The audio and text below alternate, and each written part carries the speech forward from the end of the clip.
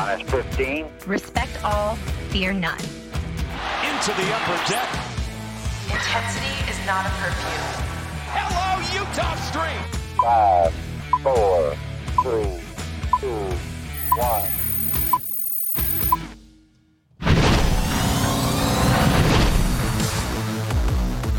The baseball season is officially over for the 2021 year, and we are now entering the new off-season. Welcome into the MASN All Access podcast, everybody. Bobby Blanco, Amy Jennings with you, coming to you live from the MASN web studio. Hopefully you're tuning in or joining us, I guess, on the MASN Nationals Facebook page or YouTube channel. You can also check us out on the MASN All Access Facebook page as Amy scoots a little bit closer. Yeah, I kind of feel far from you today, Bobby. If you're not watching us live, you're hopefully checking us out after the fact on Apple Podcasts, Spotify, Google Podcasts, and or SoundCloud. Wherever you find podcasts, you can find the MASN All Access podcast. Packed show for you today as the off season is officially underway, getting ready for the 2022 baseball season. But Amy, good to see you. How are you? How was your weekend? What's been new for the past week since I saw you? Let's see. Well, we had homecoming this weekend. At homecoming in College Park. Got a win. Got a W. Finally, exciting to see. So that's good to see. I can't really hardly believe it's already November and that baseball is officially over, even though it's been weeks since the Nationals played. Right. That's kind of hard to believe.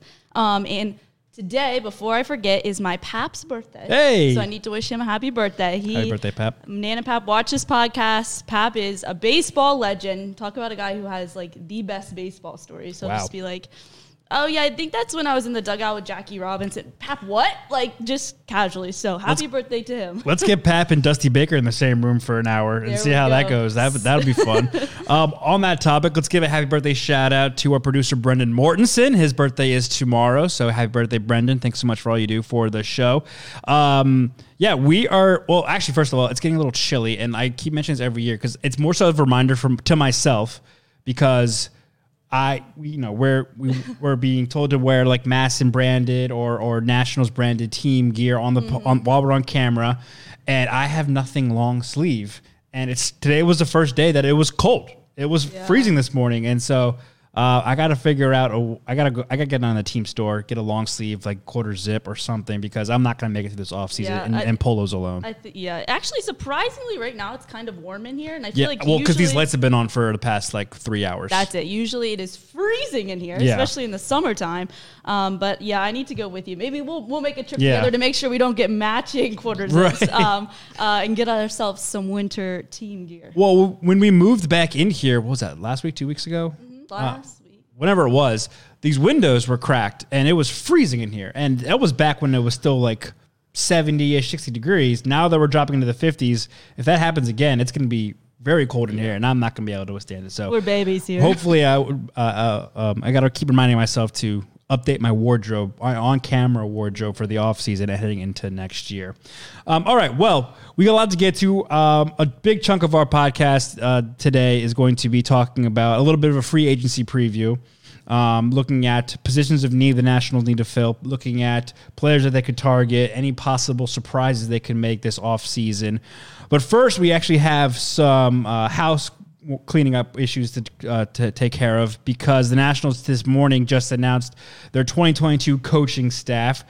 We saw over the weekend, or actually a couple of days ago, that they reported that Gary DiSarcina, I'm going to mess this up all season long, DiSarcina is the new third base coach, 53 years old, had been the third base coach for the New York Mets the past 3 seasons, a long career coaching in the major league, a long major league career playing, and 12 seasons as an infielder for the Angels between 1989 and 2000. So a very solid get. I think a lot of people were happy with this get. It seemed like it's a good match for the Nationals.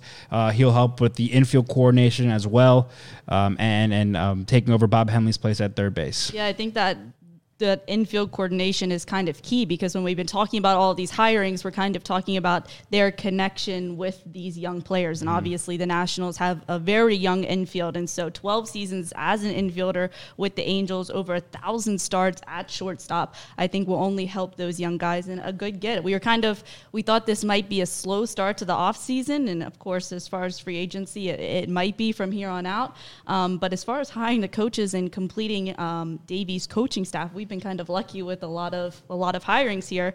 And then, of course, they also hired that first base coach, Eric Young Jr., who will be the youngest in dugout coach on this coaching staff. DiSarcina has been a major league coach since 2014. He was a third base coach for the Angels for 2 seasons, then moved over to first base for 1 season. He was the Red Sox bench coach in 2017, then went to New York, was the bench coach for the Mets in 2018, and then has been the third base coach for the last 3 seasons. The rest of the staff we pretty much know already. There is kind of one major change. It's going down real quick. Of course, Tim Bogar returning as bench coach. Darnell Coles, we talked about it at length. Hitting coach Pat Rossiello is staying as the assistant hitting coach, which is a big get because people thought that he was going to follow Kevin Long to Philadelphia. He stays put. Jim Hickey returns as the pitching coach. Eric Young Jr., like you said, first base coach. DiSarcina, third base coach. Henry Blanco now is in a new role, going from bullpen coach to catching and strategy coach. And then they bring on Ricky Bones as the new bullpen coach. I like that name, Ricky Bones. That was good. And so this is interesting because we talked about this as a possibility of, Mike Rizzo mentioned in his end of season press conference that they're going to kind of reevaluate the entire organization. That included the coaching staff. When asked about who's coming back, who might be leaving, he kind of referenced that there could be some role changes, new roles, and this was a major one. Remember, Henry Blanco, as the bullpen coach, was usually in the bullpen almost every single game. Later on in the season, I want to say the last couple of weeks, if not the last month, spent the time in the dugout with Davey Martinez, and people kind of saw that as a sign of possibly his role changing. We know that he had been working a lot with the catchers, a long time major league catcher him in his own right.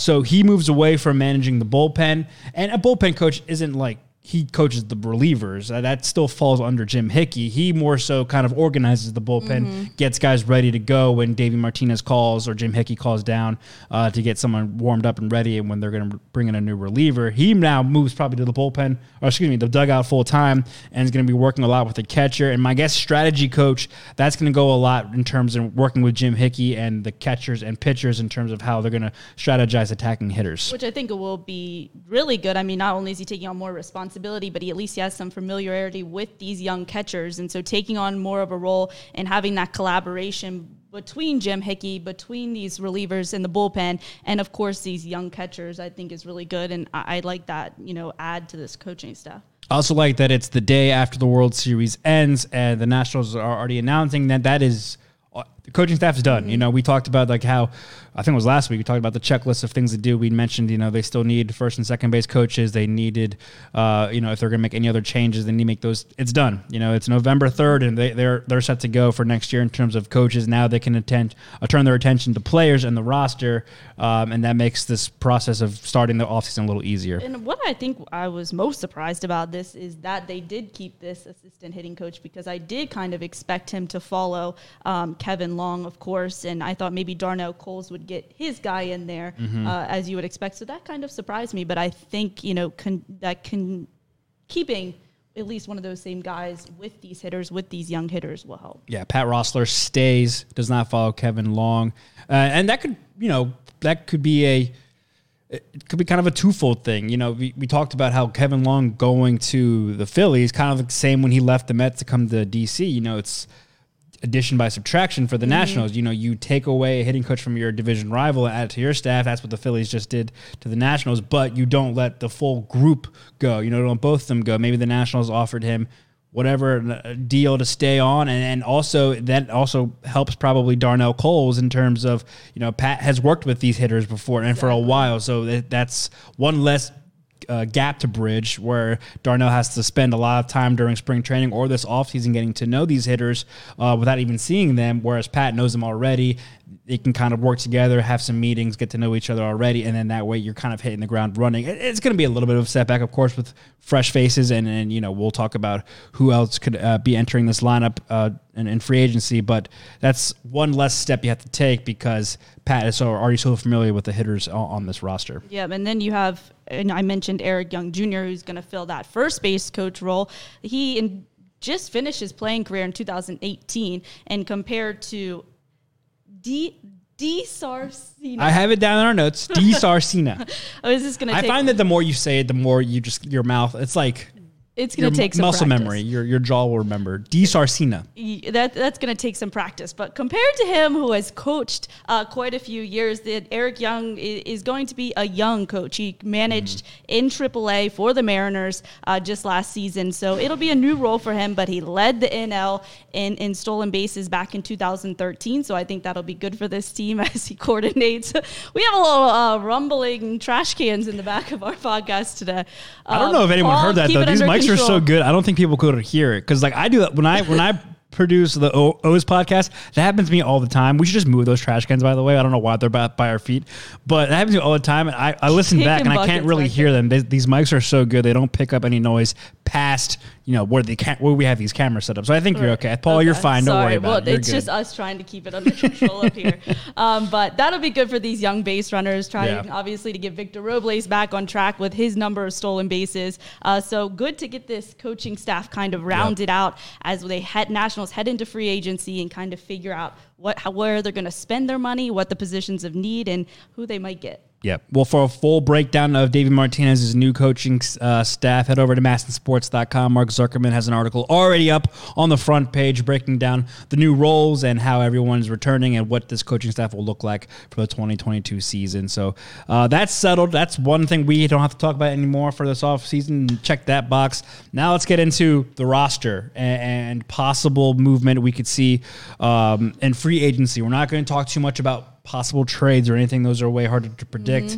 Let's start this conversation by setting the baseline and admitting where this Nationals team is. This is going to be year one fully of the rebuild. They've committed to doing this by selling off major assets at the trade deadline. They got a lot of prospects back. Of course, the last play finish. They're going to draft in the top 5 next year. So it's not going to be like a free agency offseason that we've seen in the past where, you would see the Nationals' name come up a bunch in terms of big name guys, big name players, especially in starting pitching. You're probably going to see, as my assumption would be, you're probably going to see the Nationals be in on a lot of tier B, tier C players to fill out holes in this roster as opposed to come in and be absolute studs in this roster. Is that kind of your same assessment as we head into free agency, Amy? Yeah, exactly. Because you mentioned how hard it is to predict trades for the Nationals this offseason, but I think it's almost just as hard to predict who they might get in free agency and what positions they are going after just because of the situation that the Nationals are in right now going into this rebuild. Are they going to go after any big names? Probably not, because they don't want to spend that money heading into a season where they're not going to compete. So it's kind of hard. You kind of have a general idea. We talked about it last week, and I think that they're definitely set to sign a veteran catcher. I don't think they'll head into this season with just two young guys, but then will they get a back-end starter? Will they go after some relief pitching? A left fielder, a middle infielder, third baseman? It's really hard to tell, but no matter what, I think it's going to be a lower tier guy that they don't have to spend a whole lot of money on, maybe a guy that's looking to have a bounce-back year. Well, let's go around the diamond, and before we start talking about specific positions, let's just kind of name the positions we think that they could add. Starting pitcher, we know how much starting on the mound. We know how much Mike Rizzo loves starting pitching. We know how much Davey Martinez utilizes and appreciates strong starting pitching. You look at the depth chart they have now. They have 7 guys on their roster that are going to enter and compete for a job coming into spring training. And that's assuming that Steven Strasburg and Joe Ross return healthy and ready to go when pitchers and catchers report in mid-February. Let's go on that assumption. Let's go on the assumption that they are. Strasburg and Ross is healthy. I don't see them adding anything from the get-go. And also, another caveat for this conversation, the CBA in December expiring. We don't know how free agency is going to shake out until that is settled, work stoppages, whatever. So we are going under the assumption that everything just works out fine, and it's going to be kind of pretty much as business as usual in terms of free agency and baseball. So those are 2 assumptions that we're going under as we embark on this journey. I don't see the Nationals signing a starting pitcher until pitchers and catchers have already reported. I think they're going to let the pitchers get there. They're going to see what they have, and then you might see Mike Rizzo sign someone to a minor league deal with an invite to spring training. in late February, early March, something like that. I don't think they're going to be a big player for any of the top names you see out in terms of starting pitcher on the free agent market. Right. Definitely not any of the big names on the market right now, just because they can't afford it. I mean, they're just not willing to do it. I think this is kind of a little bit more difficult to assess just because we know how much Mike Rizzo loves starting pitching and that he's willing to spend that money, and we've never seen them in this situation before. So will they still get a back-end guy? I think if they do, it's going to be obviously a lower tier guy, but also, somebody maybe similar to John Lester, like last year. Yeah. Somebody that they can get. I think it was like a $5 million deal, maybe somewhere around that price range. But it's also hard to tell because they were planning to compete last year when they signed him as a number 5 starter. So it's hard to tell. But I think maybe a guy more like Eduardo Rodriguez, Anthony DeSclafani are kind of more of the tier of back-end starters that they might go after. Yeah, top-tier guys like Max Scherzer, Nationals fans, Kevin Gausman, Carlos Rodon, Clayton Kershaw, Zach Greinke. I don't think those are the guys that you're going to see the Nationals target. I think you go down, and this is via a list of MLB.com, and they're listed based on their Fangraphs WAR. I think you're looking down closer to the middle of the pack, starting around, like you said, Eduardo Rodriguez. You look at your John Grays, Alex Woods, Rich Hill, maybe. I mean, he's 42. That's going to be, I don't know how much Mike would trust that someone that age. And also another thing I always like to mention this time of year. I mentioned this 2 times a year. At the beginning of the offseason and the end of the offseason, or the trade deadline. No, the end of the offseason when we're getting close to the end of free agency and the season starting. It takes 2 to tango. Just because we target someone or we think that it'll be a good fit for the Nationals doesn't necessarily mean that the Nationals think the same way or that player wants to come and play here. Because, like you mentioned, John Gray, that's a guy who I think wants to stay in Colorado, but they let him become a free agent. And then you, of course, have to worry about qualifying offers and so on and so forth. So it does take 2 to tango, and you need that guy to want to come here, which a lot of your top end, especially top end starters, might not want to come to the Nationals right now. And then the other team. So it takes a lot. A lot of these guys, some of these guys also have options attached to their contract, so they could be picked up, or so they'll stay, or they'll hit free agency. But yeah, I mean, just again, this isn't a normal Nationals off season where, like we've seen over the past decade, where they are an attraction to a lot of top tier free agents. I don't know how many of these guys who are either leaving competitive teams or on the tail end of their careers and want to be on competitive teams are going to be willing to come to a rebuilding team. So starting pitcher, probably not. Bullpen, relief arm, I would say only chance would be bringing in one more veteran reliever and maybe that person being a left-handed pitcher because they don't have a lot of lefties in the bullpen. Someone to go along with Will Harris because otherwise you're asking a lot of Tanner Rainey again, Kyle Finnegan again, maybe someone to take some pressure off those guys, a reliable arm that, assuming Will Harris is healthy and will pitch next year, that Dave Martinez can count on the back end of that bullpen. Yeah. And that's also something I don't feel like will happen until later, closer to spring training, maybe even after spring training already starts. I agree. I think it'll be a matter of assessing what they already have, seeing who's healthy, and it will come at the end of this offseason or just exactly like you said, after spring training already started.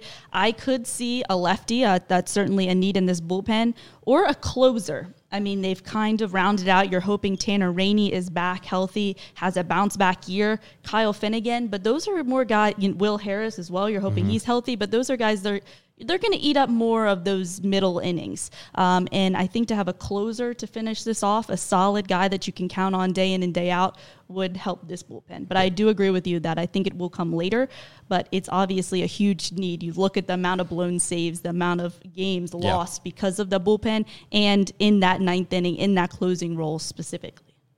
So then moving to catcher, that's something that you brought up a little earlier, and I think this is a position you and I both agree on that we'll see being targeted. Again, I don't think this might not be. It's not a top priority. I would say. I don't know. I don't know what I'm trying to say because you have Keibert Ruiz. You're going to have Riley Adams. You have Tres Barrera as a backup third option. We talked about this before. I just imagine Davey Martinez and now Henry Blanco are going to want a veteran presence in that room to work with these young guys and get the best out of them that they can and help them grow. And, with maybe Henry Blanco moving into this new role takes care of that, and maybe they think that they don't need to. Part of me still thinks that that's going to be something they want to do, and I think it's someone they can find for cheap and do what Alex Avila did last year, or, they're not going to have to do what Jan Gomes and Kurt Suzuki did 2 or 3 years ago. They're going to be what Alex Avila did near the end of the season, too. You're going to have to cover, not even a third, a quarter of the games of the season, when Keber Ruiz and Riley Adams need a break, or God forbid there's an injury. And then you're also just need to be a voice in that locker room, a veteran presence. I think this is somewhere the Nationals can add, and I think there's somewhere that they can find a good fit in the latter half of the tier of the catcher free agents. Right, because the good thing is they're in a different situation than they were last offseason as far as going out and getting a catcher. They don't have to get a big name, not only just a big name, but a guy that you're counting on catching a big chunk of your season. They can wait a little bit. They can give somebody a little bit lower on this list, somebody a little bit cheaper, and they're targeting a veteran guy. Yep. And it's not a matter of going out there every day, but it's just a matter of helping develop these young catchers. And I think throwing Henry Blanco in there is going to certainly help, but having that veteran presence makes a huge difference. So I think this is a position that they will definitely target, but just like you said, it's going to be a veteran guy, maybe an Austin Romine. Somebody like that. Jan Gomes is a free agent again. I don't know that they would have a reunion there, but you never know. I brought 2 names I thought were interesting, and again, that thing of takes 2 to tango comes up because who knows where these 2 catchers are in their careers and what they want to do. A name that I came up with is Robinson Chirinos. He's 37. He's going to be 37 by on opening day. He had a minus 0.4 Fangraphs WAR this past season in 45 games with the Cubs. Hit 227 with 5 doubles, a triple, 5 homers, 15 RBIs, 9 walks, 36 strikeouts, and a 778 OPS. Here's where I think it's a good fit, though. And again, if Chirinos wants to go to a competitive team and try to win again, more power to you, and this is a moot point. But he knows Davey Martinez and Jim Hickey from his rookie season with the Rays. He spent with the Rays, and Jim Hickey was the pitching coach there, and Davey Martinez was Joe Maddon's bench coach back in 2011. Yeah, I'm pretty sure. And he's also, another part of this is that the Nationals are going to maybe want a veteran catcher to work with these young pitchers and help them go along. And Chirinos has worked with a lot of great veteran pitchers. Cole Hamels, Yu Darvish, Justin Verlander, whom he caught his 3rd no-hitter in his career in Houston. Garrett Cole, he's worked with Will Harris, who's in this bullpen. Lance Lynn, Rick Porcello. So Robinson Chirinos, it seems like a good fit on paper. The age probably won't cost too much, considering his production last season with the Cubs. Has familiarity with Davey and Jim Hickey, and then also has that veteran experience of catching really good starting pitchers that he can probably pass along some information to guys like Josiah Gray, Josh Rogers, young pitchers like that. Maybe if we see a Cavalli make his debut this season or something like that. Yeah, I think that's a really good point, because you do have a mix, assuming Steven Strasburg is healthy, between Steven Strasburg, a really good starter there, and the possibility for Cade Cavalli to debut this season, which I think we're going to see maybe towards the beginning of the season. So that is really important when you're thinking about signing a veteran catcher. Manny Pena is another one I came up with. He's 34. He spent most of the season as a backup in Milwaukee. He only played in 75 games. He hit under 200, only 13 homers and 33 RBIs, a 732 OPS. He is kind of coming back from a knee injury he suffered in 2020. That's part of the reason that he was limited, but also that he was mainly the backup in Milwaukee. He's a little younger. I think he'll go to a more competitive team. I think he'll, and could also possibly stay with Milwaukee. If he wants to be competitive again, because he is 34. That is old for a catcher, but he could still provide a competitive team with a solid backup. He might probably be a little costier for the Nationals, if that's a word, but it's just an idea. Just because he did have a down year, he's coming off an injury. The Nationals have a history of taking chances with guys like that. It's just another name that I came up with that could be a possibility. No, I'm with you there. I think coming off the injury, kind of having more of a down offensive year makes him a better fit for the Nationals, but he is really good defensively, and he could be a solid backup for a more competitive team. He's kind of on the edge, but he is, if you're looking at somebody who's looking for a bounce back year, he is a good fit for the Nationals in the situation that they're in. The other thing is that he also could be a candidate to go to another not competitive team and be the number one guy. Exactly. So that's another possibility for him too. And then you mentioned Yan Gomes, but there are plenty of former Nationals out on this catcher free agent market. Possible reunions: Yan Gomes, Wilson Ramos, Jose Lobaton, Kurt Suzuki, Sandy Leon. I think Yan Gomes. You'll see Yan Gomes.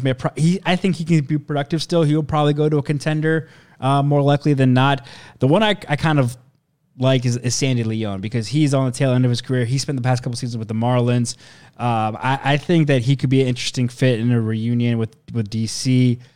Who knows? Maybe Mike Rizzo has seen enough from these guys before, and we know Wilson Ramos' injury history. We know that Jose Lobaton can go long stretches without being productive. Kurt Suzuki was out in LA for the season. Who knows? I don't know if it makes sense for him to come back to DC, but Sandy Leon could be an interesting candidate to return and be a good backup and veteran presence in this clubhouse. I think probably looking at that list, Kurt Suzuki's the least likely of them all. But then again, when he was with the Nationals, they were asking him to catch a whole lot of games. In this situation, if he's filling this role, he wouldn't be catching a whole lot, and he would be that veteran presence, and he does have a lot of experience and could help these young guys. So you never know. You never know. That's the other thing. You never know. Suzuki caught 72 games this year with the Angels. So if you're... Well, here's the other question, though, in this conversation. This is the assumption that Keibert Ruiz is your opening day catcher, right? What if we get halfway through spring training and he's just not there yet, and Davey doesn't want to put too much pressure on him being the starting catcher? Does that maybe up the ante a little bit, and you have to go get a more experienced, more proven guy and to actually help with this team and be, catch 4 games a week as opposed to just 1 or 2? Right. I mean, if you go after a true veteran guy who's at the very tail end of his career, you are putting all of your eggs in the Keibert Ruiz basket for sure, with Riley Adams as your backup.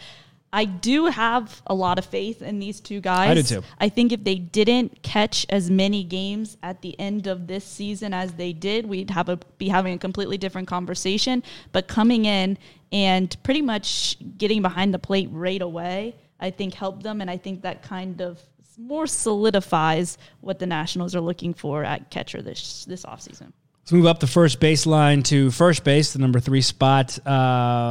Josh Bell, of course, will be the opening day first baseman, barring injury. Big question mark there. Will Ryan Zimmerman come back? That's just the biggest question mark right there. I don't think we can dive too deep in this conversation until we know Ryan Zimmerman's plan, because if Zim comes back, that's settled. We don't need to address first base anymore. But if he doesn't, that opens a whole new conversation of finding a backup first baseman. But for now, my gut tells me that Zim comes back or tries to give it another go. What about you? I think he's coming back. All right. I don't even know if it's worth. Well, you say this and then you kind of end up. We might end up sounding a little bit crazy after that little farewell. It's hard to tell, but I think right now, if I had to go with my gut, I'm saying Ryan Zimmerman comes back. And it's a little bit different than the situation last year. I mean, they got Josh Bell, and they were kind of just waiting till the end, till they, put out all their deals. And then they were like, okay, Zim, this is what we're going to give you. It was kind of like a end of the road kind of deal. But now I think they're kind of relying on him a little bit more if they don't target a first baseman in free agency. Right. But I also think that there are other more pressing needs, as we'll get to in a little bit, on this roster that backup first baseman. You have Josh Bell. You're set. You don't need to go stress yourself looking for a backup first baseman, or look at your clock and point to Ryan Zimmerman being like, well, we're waiting, because I think there are other needs that Mike Rizzo needs to address first before talking about a backup first baseman. So I say we move on. I say that it's not as pressing of a need right now, and we'll address that when we get to that. We'll get to that bridge. So let's move to this is a difficult part of the conversation. Let's just move to the rest of the infield because there's so many moving factors right here. You bring back Alcides Escobar in a 1-year deal, which I think was a smart move. That right now places your starting infield as Escobar at shortstop, Luis Garcia probably at second base, and Carter Kieboom at third base. Are you comfortable with that? My guess is you're going to go try to find another infielder, and you can go two ways. If Alcides Escobar is going to be your starting shortstop, then you're looking for a backup infielder. You might already have one sort of in-house in Jordy Mercer, or just bring him back. If not, then you need to go find an actual shortstop, and if you do, does that then bump Luis Garcia out of second base or Carter Kieboom off third and move Escobar around? And then are they the backup or do they start It's just so many There's a lot of different paths you can go here. A lot of moving parts here. It's so hard to tell because last year, like we hear every year, Carter Kieboom starting at third base, right? Mm-hmm. But we know when it came time for opening day, he wasn't your starting third baseman. But there were other guys in the system that you felt confident playing there. Mm-hmm. Hence Starlin Castro. If you don't sign Jordy Mercer back, then you don't really have that unless you go out and sign somebody in free agency. So I think out of all of these infield positions, the most likely position for them to go after is third base. Somebody to complement Carter Kieboom at third base. I think that Alcides Escobar is your starting shortstop. Okay. And I think Luis Garcia is your starting second baseman. Okay. Yeah. So I'll go a different route. I would say if you're going to sign one of these positions, I'm going at shortstop. I think shortstop is the most important position on the field. You look at, and I'm going to go two ways here. I was like, if you're going to sign someone, sign a shortstop. And this is another part of the conversation. If you're going to sign a big name guy, go at shortstop because you traded away Trey Turner and instead of re-signing him. I think if you sign a big name guy, this is where they could. I want to go on record and say I don't think they do this at all. I don't think they will sign anyone to a major contract. I just don't think that that's their plan. That's not what Mike Rizzo wants to do. That's not what ownership wants to do. Mm-hmm. But if they were to, I would say do it at shortstop and go get one of those big names at shortstop. Carlos Correa, Trevor Story, Corey Seager, Javi Baez. Because you just traded away your franchise shortstop. And also, by doing so, you get a guy who can do the job for a long time at the most premier position on the field. And two, it's also assigned to Juan Soto being like, hey, we're not that far away. We're not totally tanking here.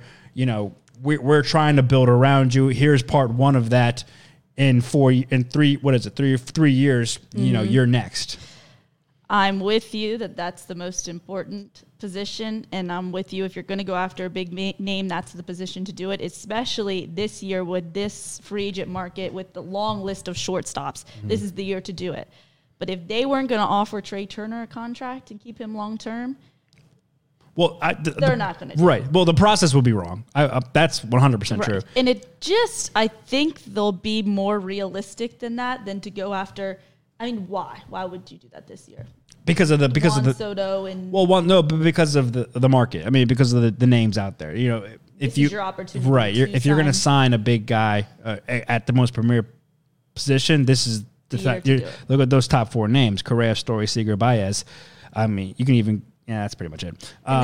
And also, the market's going to be tough for all of those guys. There's quite a few teams that are in need of a big-name shortstop that have the money to spend that are in a competing position, whereas the Nationals really aren't. So, Two to tango. Like, why would those 4 guys want to come here unless – I mean, it would have to be one hell of a sales pitch from Mike Rizzo being like, yes, next year's going to suck, but we're giving you a lot of money, and then in 2 years we're gonna get this guy, and then in 3 years we're re-signing Juan Soto. Spend the last half of your career here, where you have a good and in a year or two you can have a chance to win multiple championships. And what will be interesting? That's definitely a lot to ask of a player who's going to get a lot of money, but you never know. It happens. I mean, guys do that and are willing to do that. I think what will be interesting, especially with these names, is how long it takes for them to go. As soon as one goes, they keep going. But how the CBA will play into that. If there's a work stoppage and free agency kind of cuts off, are all these names still going to be on the list? That'll kind of be interesting to see how quick these big names at shortstop go. But I'm with you. That would be nice. I think that they'll be more realistic like that. Yeah. And I think that the position that they would need the most is a third base. baseman. Well, yeah. So I mean, I agree. I don't If you're think getting that's somebody I reasonable. don't think that's going to happen. But on the off chance, when Mike Rizzo sits down with Mr. Lerner and Mr. Lerner says, "All right, here is one blank check for one player this offseason. I'm going to one of those shortstops. That's what I'm doing." Mm-hmm. But that's probably not likely to happen. So we go to third base then. Who on the third base market are you looking at to possibly take over for Carter Kieboom? The thing is we've talked about Chris Bryant. I feel like, 2 years now in a row. I think it's still going to be too expensive. Yeah. And why would he come here? And why would he come here? So I think it's going to be somebody more like an Eduardo Escobar, maybe somebody that they can get a little bit cheaper and more of a veteran guy to kind of complement the young that you have in Carter Kieboom. Yeah, I'm looking at that. When I'm looking at this list, I'm looking at Escobar and then everyone kind of below him. Wilmer Flores will be a good choice. He has a club option, though. Jonathan Villar is an experienced guy. I mean, we've seen him locally play for Baltimore. We've seen him, of course, in the division with the Marlins and the Mets. He's only 31 years old. His WAR is above 0, 1.8. That's a possibility. Matt Duffy is also 31, 1.5 WAR. I look at those guys. Maybe Michael Franco, you know him from the Division II. So I think when I'm talking about third base, again, the top tier guys probably are going to be too expensive. Yep. But I'm at least, I think, bringing in someone to give Carter Kieboom competition in spring training. I don't think you can hand, as much as we want Carter Kieboom to be the guy, right? I don't think you can just hand him the keys. He just hasn't earned it yet. And you got to make him earn it and bring in someone else because there's no one in the system that's going to compete with him for the third base job. So you have to bring in someone else to make him work hard and show that he can take over this position full time and be your third baseman. And I honestly think no matter if it's any of those guys or anyone really on this list, you can go even further down to the Jake Lambs. I don't think you can bring back Cabrera, but Travis Shaw, Brandon Drury, Joe Panic. I don't think Carter Kieboom beats out any of those guys in a head-to-head battle for third base. No, which is kind of scary and really makes you rethink, just going with this infield as it is right now. Yeah. Do you feel comfortable with committing to Luis Garcia at second base? Actually, I do. Way more than I do Carter at third. And I think it's because second base is just not as an important high-profile position as third base. I just, we talked about this before, the numbers are very similar. They would have stretches of really good and really bad. Mm-hmm. And Luis Garcia wasn't without his faults in the field, but his defensive faults at second base are so less on the spotlight than when Carter messes up at third base, just because third base is a harder position and more important. From what I've seen at the plate too, Luis Garcia seems closer than Carter Kieboom. Carter Kieboom has shown a little more power at times when he connects, but Garcia just has way more patient. He drew a handful of walks. I don't think he struck out as much as Carter did. He didn't get on base as a lot either, but the process seemed better than what Carter was putting out. Exactly, and I think you could see a much clearer and quicker development in Luis Garcia, specifically at the plate, than you've gotten from Carter Kieboom over the stretch of 3 seasons. And look back to earlier in the season, right?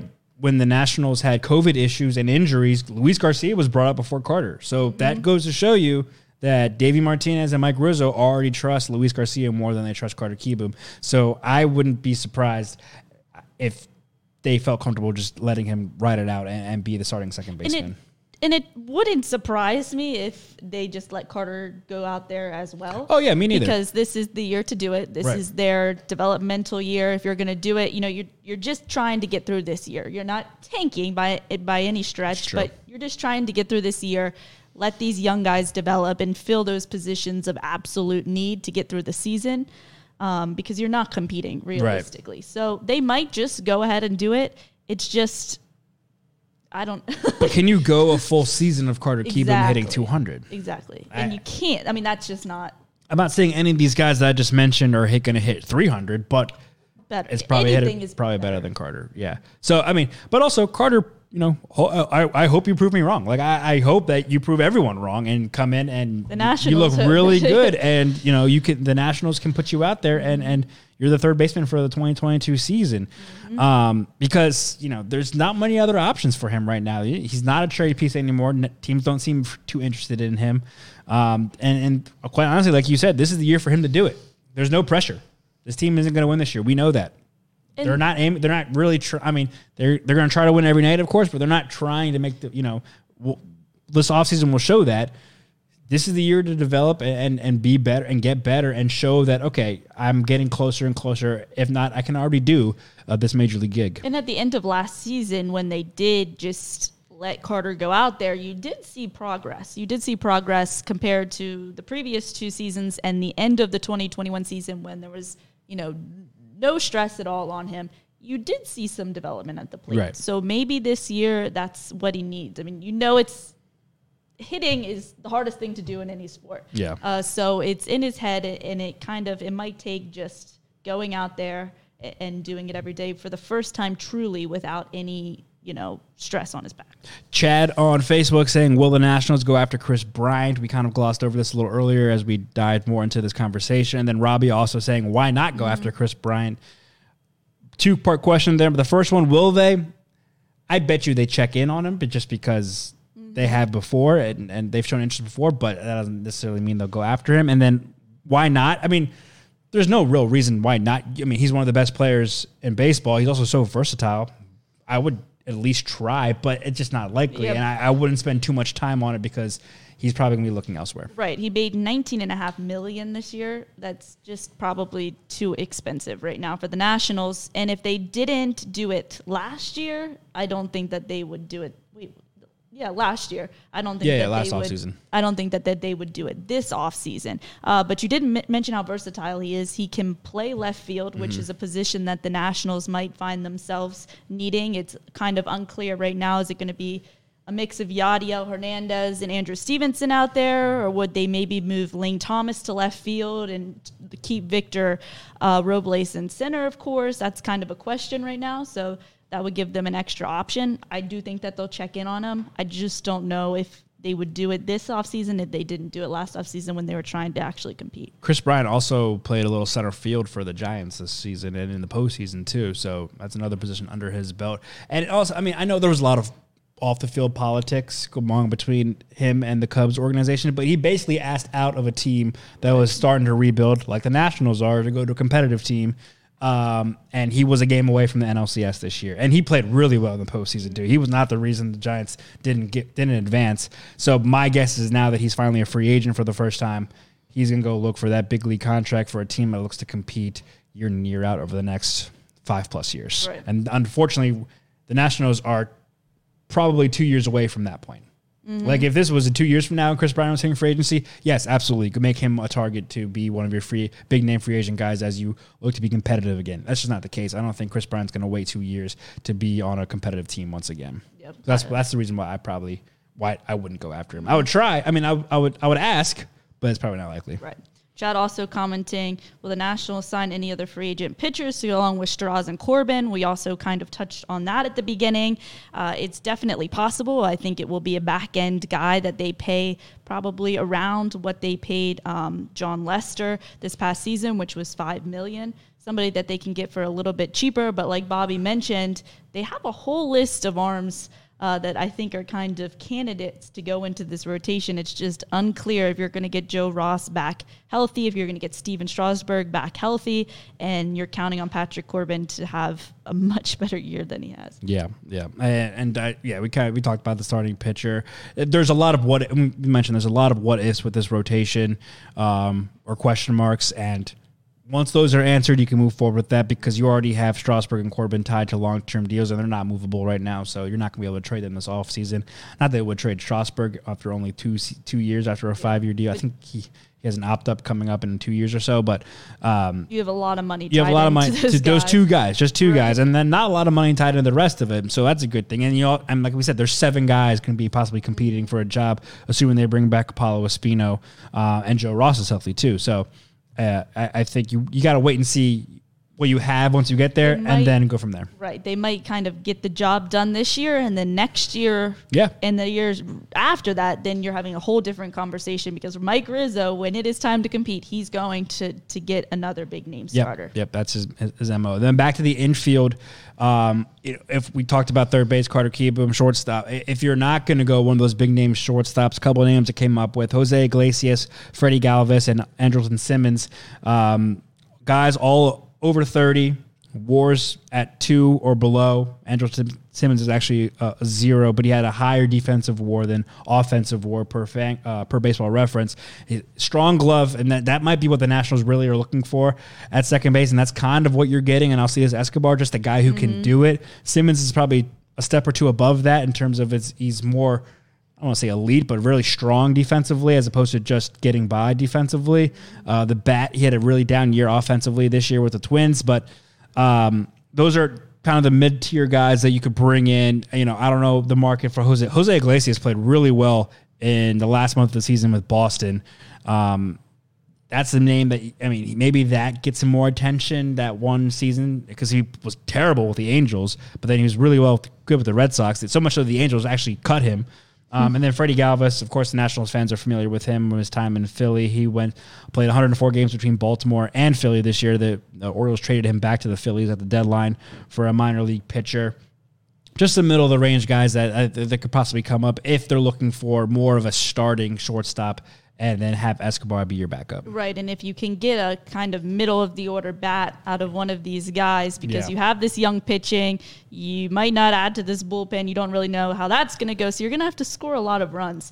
If you can give Juan Soto some support, in the second half of the season, they really hit. They did score runs, so if you can get somebody to add to that lineup, I think that will only help too, and I guess they're looking at that as well. Let's just combine the outfield together because you kind of alluded to this. We're pretty much set in the outfield, maybe opposed except for left field. Yadiel Hernandez, of course, is still here. Andrew Stevenson figures to still be here. Is that just a platoon? I think center field is going to be pretty much covered between Lane Thomas and hopefully Victor Robles. Right field's Juan Soto's. I don't see them making too many moves in the outfield. They actually have a surplus of outfielders right now. And you look at guys down in the minor leagues. Donovan Casey's doing really well in the Arizona Fall League right now. He could possibly come up and take a couple of games with guys needs rest or get hurt. So I don't see them adding too much to the outfield overall. They probably just need to figure out a replacement for the Gerardo Parra type as the fifth outfielder. Yeah, I agree with you there. I think the outfield, is pretty much set as is. You mentioned Donovan Casey. That's certainly somebody that we could see up in this outfield this year. Maybe the most realistic scenario is moving Lane Thomas to left field and Victor Robles starting in center. That actually might be ideal. Yeah, that might be ideal. We just don't know what Victor Robles is going to look like when it comes time for spring training. But I think best case scenario is that you have Lane Thomas's bat in there. He's starting in left field. You have Victor Robles. He's hitting miles and miles better than he ever has. And then you have the Yadiel Hernandez, Andrew Stevenson in the back. Yeah. And so that, I think ideally that would be the dream scenario, right? Because you have Victor Robles is back, back to what he did in 2019, which was more than serviceable. He was pretty good in 2019, and what the glove can do. And then you just move Lane Thomas over to left, and Lane Thomas continues to be your leadoff guy, and you can put Robles down further down the lineup and get that kind of production that he was putting up in 2019. That'd be the ideal case right there. And then you have a pretty solid, productive outfield and good defensively, especially to the left center side of the field. And then you have Eric Young, who's coaching on the bases. Victor Robles is going to steal a whole lot of bases. Lane Thomas, too. And then we have it all figured out. Oh, no, we're getting too hyped for a Victor Robles comeback season. Let's go back to the relievers. There is, because now I'm working my way around the Nationals Park, and I realize that the bullpen is behind right field, so it just made me think of the relievers again. There are an astonishing amount of former Nationals on this on this relievers list. And I guess that's the case when, for the past decade at the trade deadline, you're always looking for bullpen help. I mean, they traded for a reliever, what was it, like 5 seasons in a row at the trade deadline. Mark Melancon, Craig Stammen, Brad Hand, Trevor Rosenthal, Tyler Clippard, Daniel Hudson, Greg Holland, Hunter Strickland, Oliver Perez, AJ Cole, Yusumia Petit, Sean Doolittle, Ross Detweiler, TJ McFarland, Kyle Bearclaw, and Brandon Kinsler are all free agents this season. Any possible reunions? Get a national. You're a national. You're a national. Any possible reunions out of those names? A lot of those guys are on the tail ends of their careers. Right. Again, possibly looking to latch onto a competitive team, or maybe just looking for one more shot to prove themselves. I don't think it's realistic, just because I think if they're going to go after a reliever, I think it's going to be a closer, and I don't think any of those really shape themselves out to be closers right now. Is there anybody that stands out to you? Not in particular. I, though, can envision a scenario where the Nationals do the opposite of what they've done for the most part of the last decade, which is get a solid closer, veteran guy, and then flip him at the deadline. Because teams look for bullpen help all the time near the trade deadline. Starting pitching, bullpen, and a power bat. That's usually what you see go around the end of July. I guess is kind of what they hope to do with Hand. Right. And so if you find someone who, for whatever reason, just doesn't sign early enough or won't command too much, and then you hope that they have a really strong start to the season, and they're your closer, and he's racking up saves and has a low ERA, striking out a bunch, that could turn into a pretty trade chip for Mike Rizzo. And come July, you at least get something back for not too much, signing a low-level contract. Right, and that's something we haven't really touched on, is the possibility and going in with the idea and the hopes of flipping somebody at the deadline, which is big for a rebuilding team. So I think that's an interesting point. Any other names across the free agent market that jump out at you that we did not touch on? It could be a big name or not. I'm trying to look through the comments section to see if anyone else has anything in particular. A lot of questions about the infield. We covered that. Bullpen, starting pitcher. Any other names that we didn't touch on that you had marked off? We touched on all my names. Bullpen arms, we didn't really get into specific names, but I had Ian Kennedy as a possible fit. You look at that list, they're not going to go really realistically to be able to afford any of the top ones, guys that have really good years this year. But he's somebody that might be a fit for them that we didn't touch on. J. Parley Pas Frances on YouTube. Steven Matz is a free agent, I think. He's going to be a free agent. Interesting name. I would imagine Steven Matz, I believe he's right around 30. Will try to add to a competitive team and go again. He was terrible in New York in 2020 in that crazy shortened season. Slightly better this past season. It's a name. That is maybe a dark horse candidate that doesn't sign early in spring training and then is just looking for a contract, midway through March. And Mike Rizzo was like, sure, here's a couple mil. Let's see what you got. Right. And that happens. It happens. Never know. It does happen. So. And also, again, with this lockout, I don't want to sound negative, but with this potential lockout in CBA, that could be way more freaking this year than we've ever seen in the past, because it might take a while for this market to get moving because we don't know what's going to look like. I think that's true. So, Tier B, Freddie Freeman.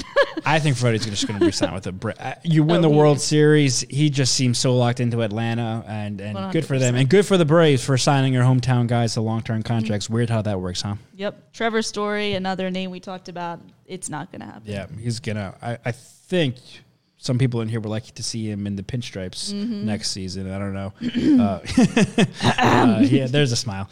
All right. Well, that's going to do it for this little free agency preview. A lot of names to consider and a lot of names to think about. Let us know in the comments section on Facebook and YouTube who you think the Nationals should target, who you think you'll see in a Curly W hat next year, who you would like them to target, or maybe some names that we left off the board and some people we didn't talk about. We did not do as in-depth of a bracket that the O's Bros did. They had a whole March Madness-style free agent bracket for the Orioles side. But, we'll obviously be covering free agency throughout the course of this offseason. and on massinsports.com. Be sure to give Mark Zuckerman a follow. And follow the Mass on All Access podcast on Apple Podcasts, Spotify, Google Podcasts, and or SoundCloud. Wherever you get podcasts, you can find us. And hit subscribe. Let us know what you think about the show. And catch us live every single week on Facebook and YouTube. Mass and Nationals across the board on social media. At Amy Jennings News for Amy, I'm at Bobby_Blanco. Big shout out and happy birthday to Brendan Mortensen, our producer in the background. Thanks so much for tuning in. Stay happy, stay safe, stay warm. It's starting to get cold out there. And we'll see you next week. And right back here, right back in the web studio. Thanks so much for tuning in.